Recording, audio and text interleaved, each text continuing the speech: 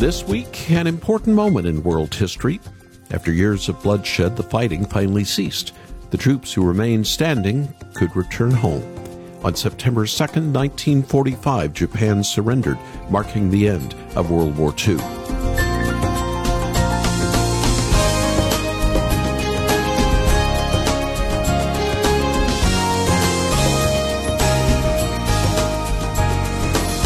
Individuals are coming together for the 78th anniversary of the end of World War II.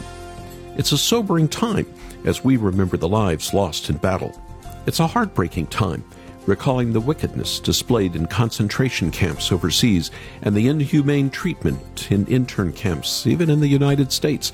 But it's also an inspiring time, remembering the soldiers who showed resilience and bravery on the battlefield. We were exposed to the best and the worst of humanity, which helps us realize that we are in need of a Savior. We can't save ourselves. We can't win a war to end all wars. That can only come by the hands and feet of Jesus Christ, who promises peace when He returns. Welcome to Haven Today. I'm Charles Morris, sharing the great story that's all about Jesus, and here on the final week in August, we're beginning a series called War and Grace. Some have said he's the real-life Forrest Gump. But Louis Zamperini's story is much more than a man who ran in the Olympics, fought in World War II, and survived the brutal beatings in a Japanese concentration camp. In the last few years, a book and then 2 movies have been released about his life. But today, I want you to hear from him firsthand from an interview I did with him back in 2011, just a couple of years before he went home to be with the Lord. I encourage you to stick around and hear his incredible but very true story. How did he go from a delinquent kid in L.A. to an Olympic runner? And how did that unbroken spirit lead him to fight in World War II? And just how did Jesus mend his broken heart after the war? After the program, I want to send you a copy of a book called War and Grace, Short Biographies from the World Wars. With 13 powerful, real-life stories, including Louis', this book shows how the Lord was at work in their lives, even in the turbulent years of the Great War and World War II. Believe me, once you start this book, you won't be able to put it down. So for your gift to this listener-supported ministry, I want to send you War and Grace. After the program, you can visit our website to see the book for yourself and then make your gift at haventoday.org. That's haventoday.org. And then you'll find other resources, like a video we shot with Louis, and a special blog post about his life. Or call us at 800-65-HAVEN, 800-65-HAVEN. And if you wanted to, but just didn't get around to it, we still have Then Sings My Soul, 150 of the world's greatest hymn stories. And speaking of that, let's open with a song loosely based on the classic hymn, How Great Thou Art, by Corin Hawthorne and Matt Mayer, and it's simply called How Great. All I've been through, all I've seen you do, for this I will praise you. My eyes were open, my chains were broken, and for this I will praise you. How great thou art, how great thou art, oh Lord my God. How great thou art,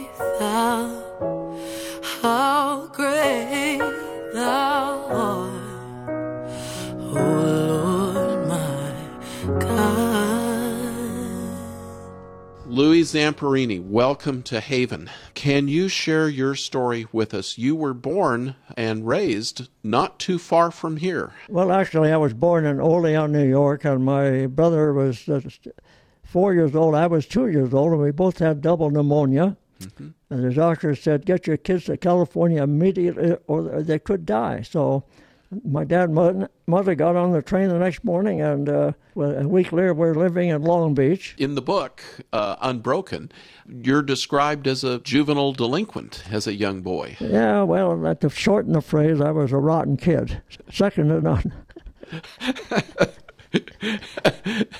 But the police still knew you in Torrance, didn't they? That Zamperini kid. I think when anything happened, they chased me, and I got away from them. But then when I got home, they were parked in front of my house, so they probably figured 90% of the crimes were committed by me and my buddies. But then again, my brother took me in tow and said, "We've got to change your life. You have to get an interest in life." I had no interest except gang-related. And then my brother said, "We got to get him out for sports." And the chief said, "Well, may I suggest running? We've been chasing them all over town for a long time." So then I began to train. I was the first one in my school to get in the all-city finals. And this is high school. You're in high school at this point. Yeah, I'm a freshman. Entered the cross-country race at UCLA, the state cross-country. And there were 101 runners, Class A, Class B, and Class C. I'm Class C. I'm a sophomore. Mm-hmm. And I was afraid I'd come in last. My brother said, "Get out there and run and just think about the finish." So the race started, and I can't remember my feet touching the ground. I was in such great shape. This is the greatest race of my life. People said, "Was the Olympics the greatest?" No. I'm a C. And I came in a quarter of a mile ahead of the A runner and broke all three records, A, B, and C.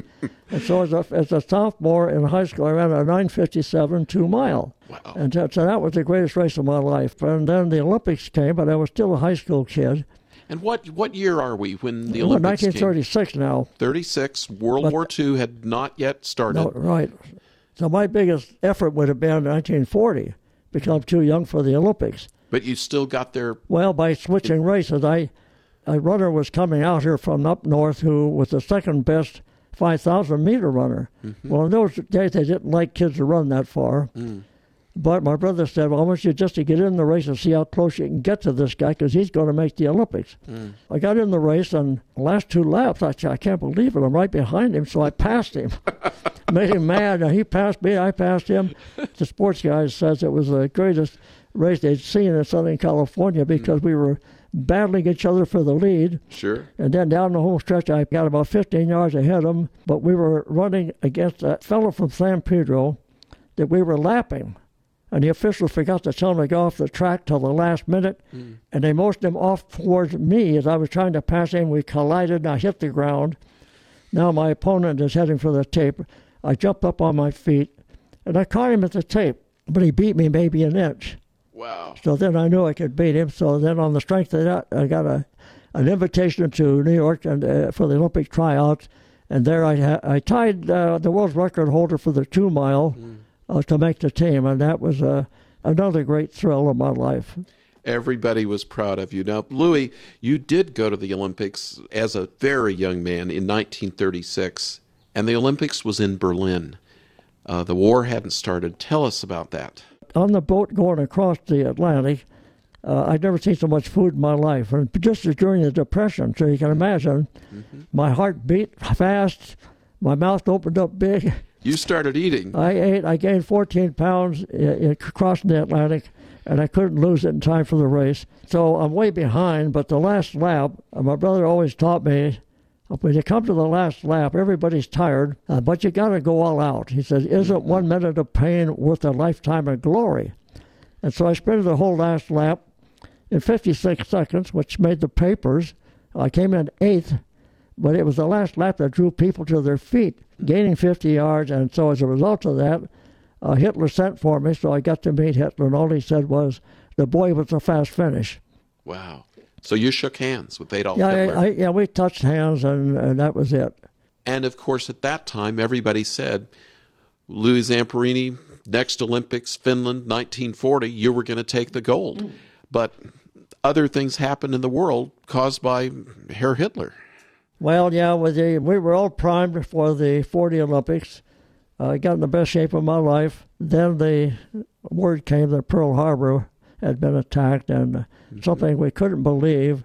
We forgot about being Olympians and wanted to get in the war and get it over with as soon as possible.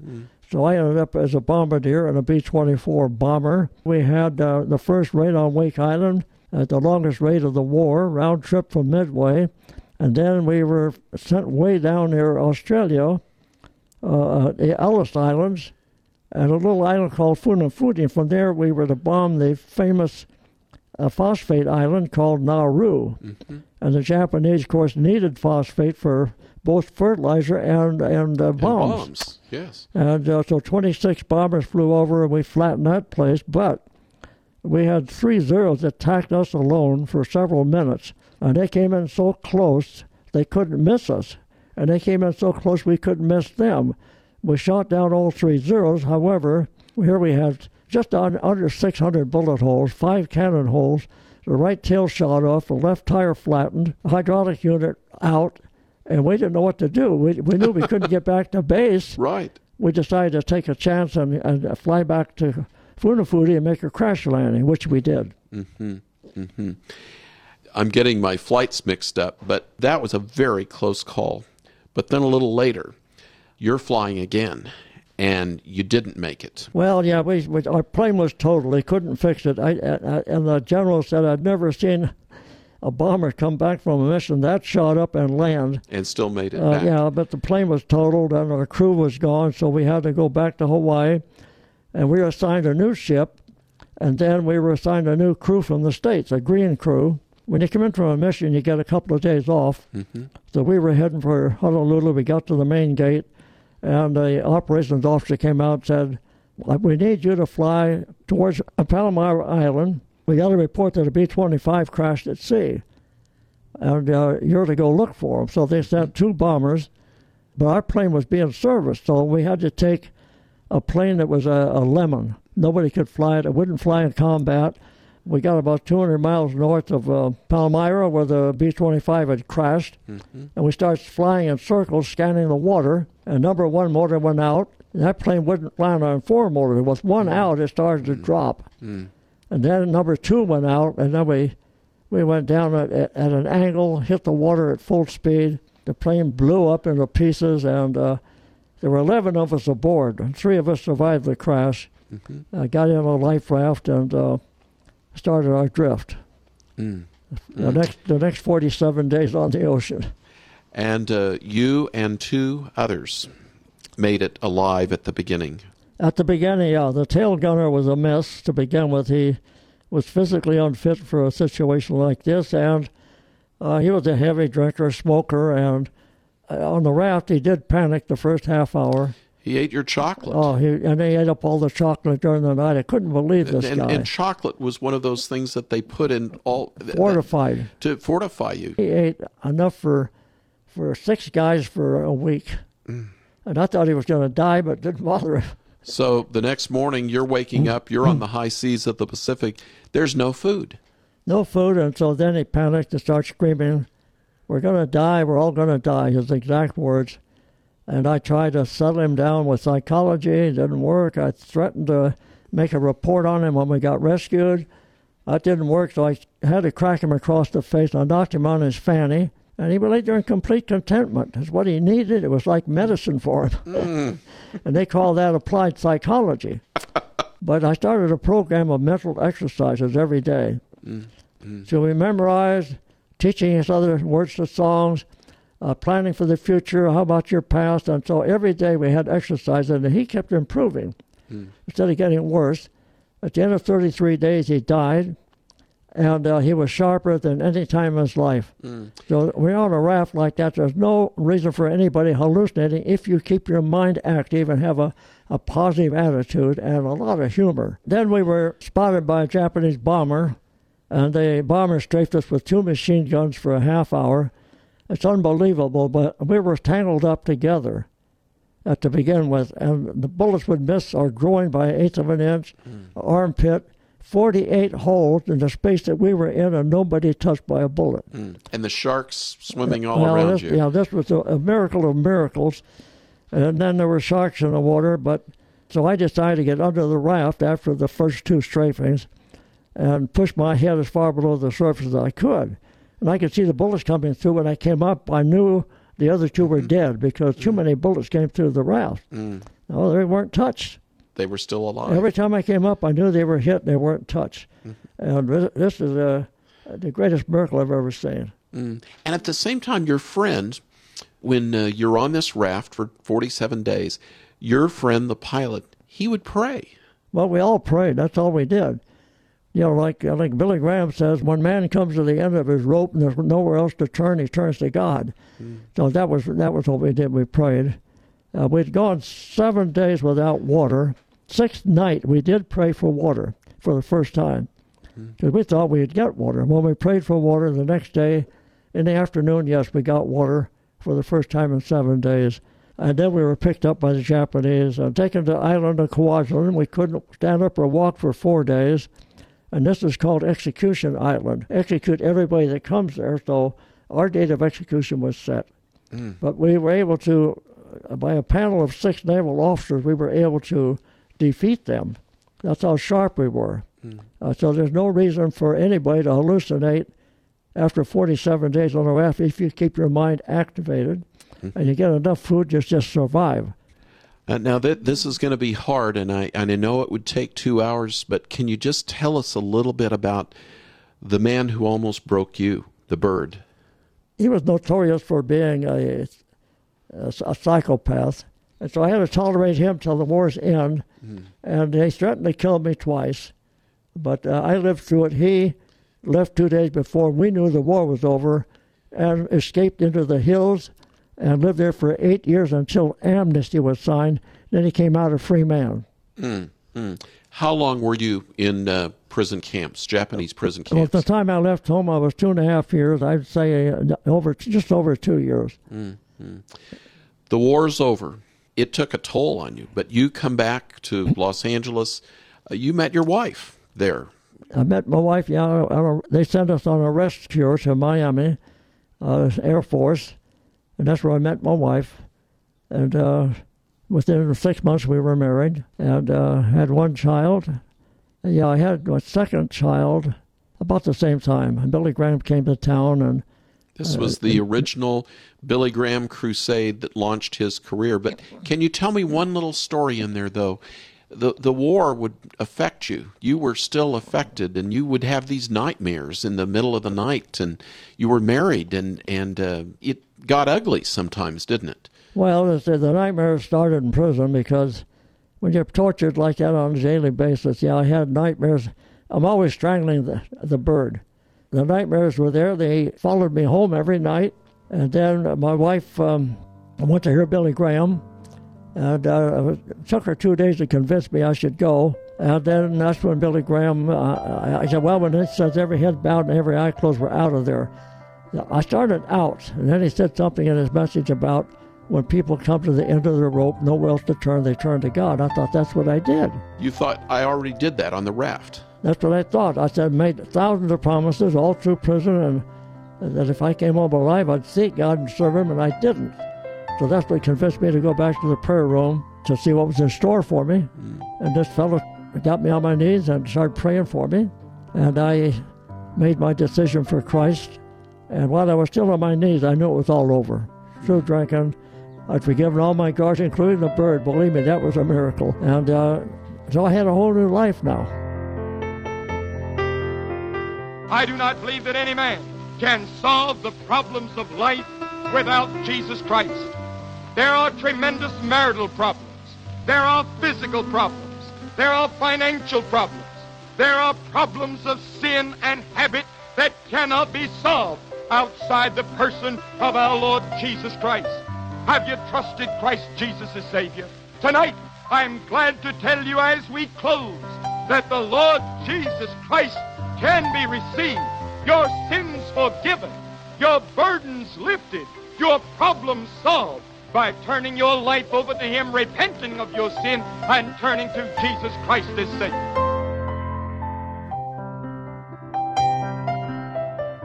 Louis Zamperini, would you mind praying for our listeners? And some may not even know Jesus as Savior. Would you lead us in prayer?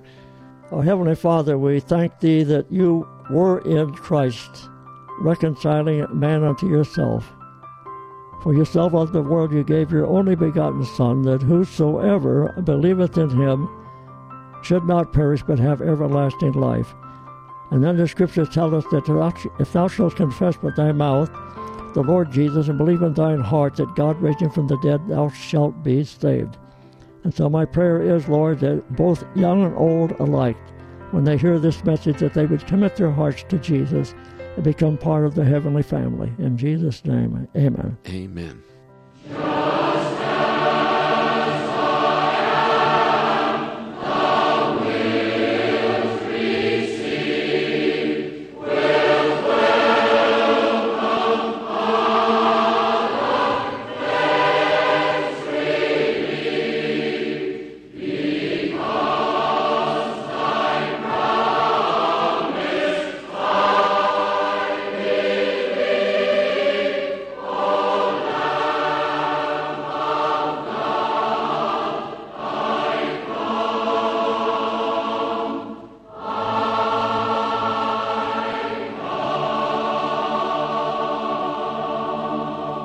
That's the Billy Graham Crusade Choir singing a very familiar song, heard at his crusades around the world for decades, Just As I Am. And that is exactly how Louis Zamperini came to the Lord. I'm so thankful I was able to meet him in person and hear him share his story. You know, he was still sharing his faith about his great Savior up until his death on July 2nd, 2014. This is Haven Today, and a program called War and Grace.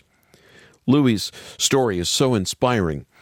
I'd like to share 12 other true stories with you as well that come right out of the world wars of the last century. Did you know that the Japanese pilot who led the attack on Pearl Harbor met Jesus after the war?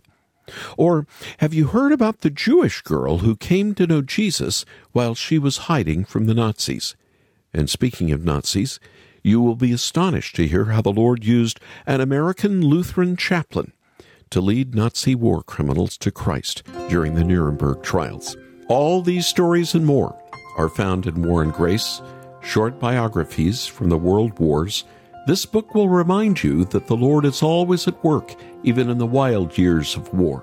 Believe me, this is a real page-turner that'll fill you with hope.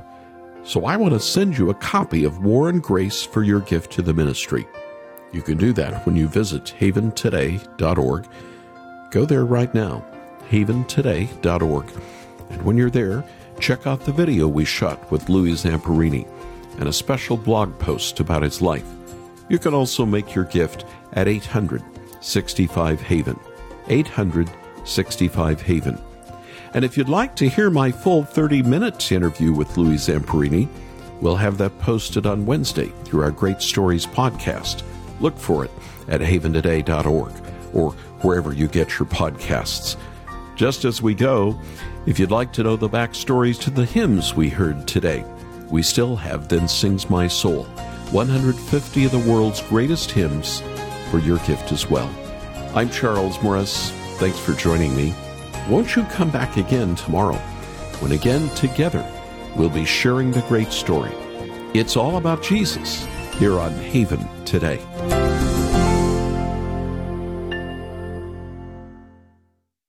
Here for your encouragement and your walk with Jesus. I'm Charles Morris with Haven Ministries, inviting you to anchor your day in God's Word. Few things are trickier to manage than a will or an inheritance. Sadly, these sorts of conversations can turn ugly, where family members are scheming against each other to get whatever they want. But there's a greater inheritance, a heavenly one, that doesn't snuff anyone out. The only requirement? That you be a son or a daughter of God. 1 Peter 1 telling us that in Jesus, God has given us a new birth into an inheritance that can never perish, spoil, or fade. There is no scheming to be done. There are no worries that you will miss out. There is plenty left for every child of God. In fact, this is a greater inheritance because it'll be with you forever. Rest in that promise for you today. You'll see Jesus more clearly through time in God's Word. Visit getanchor.com.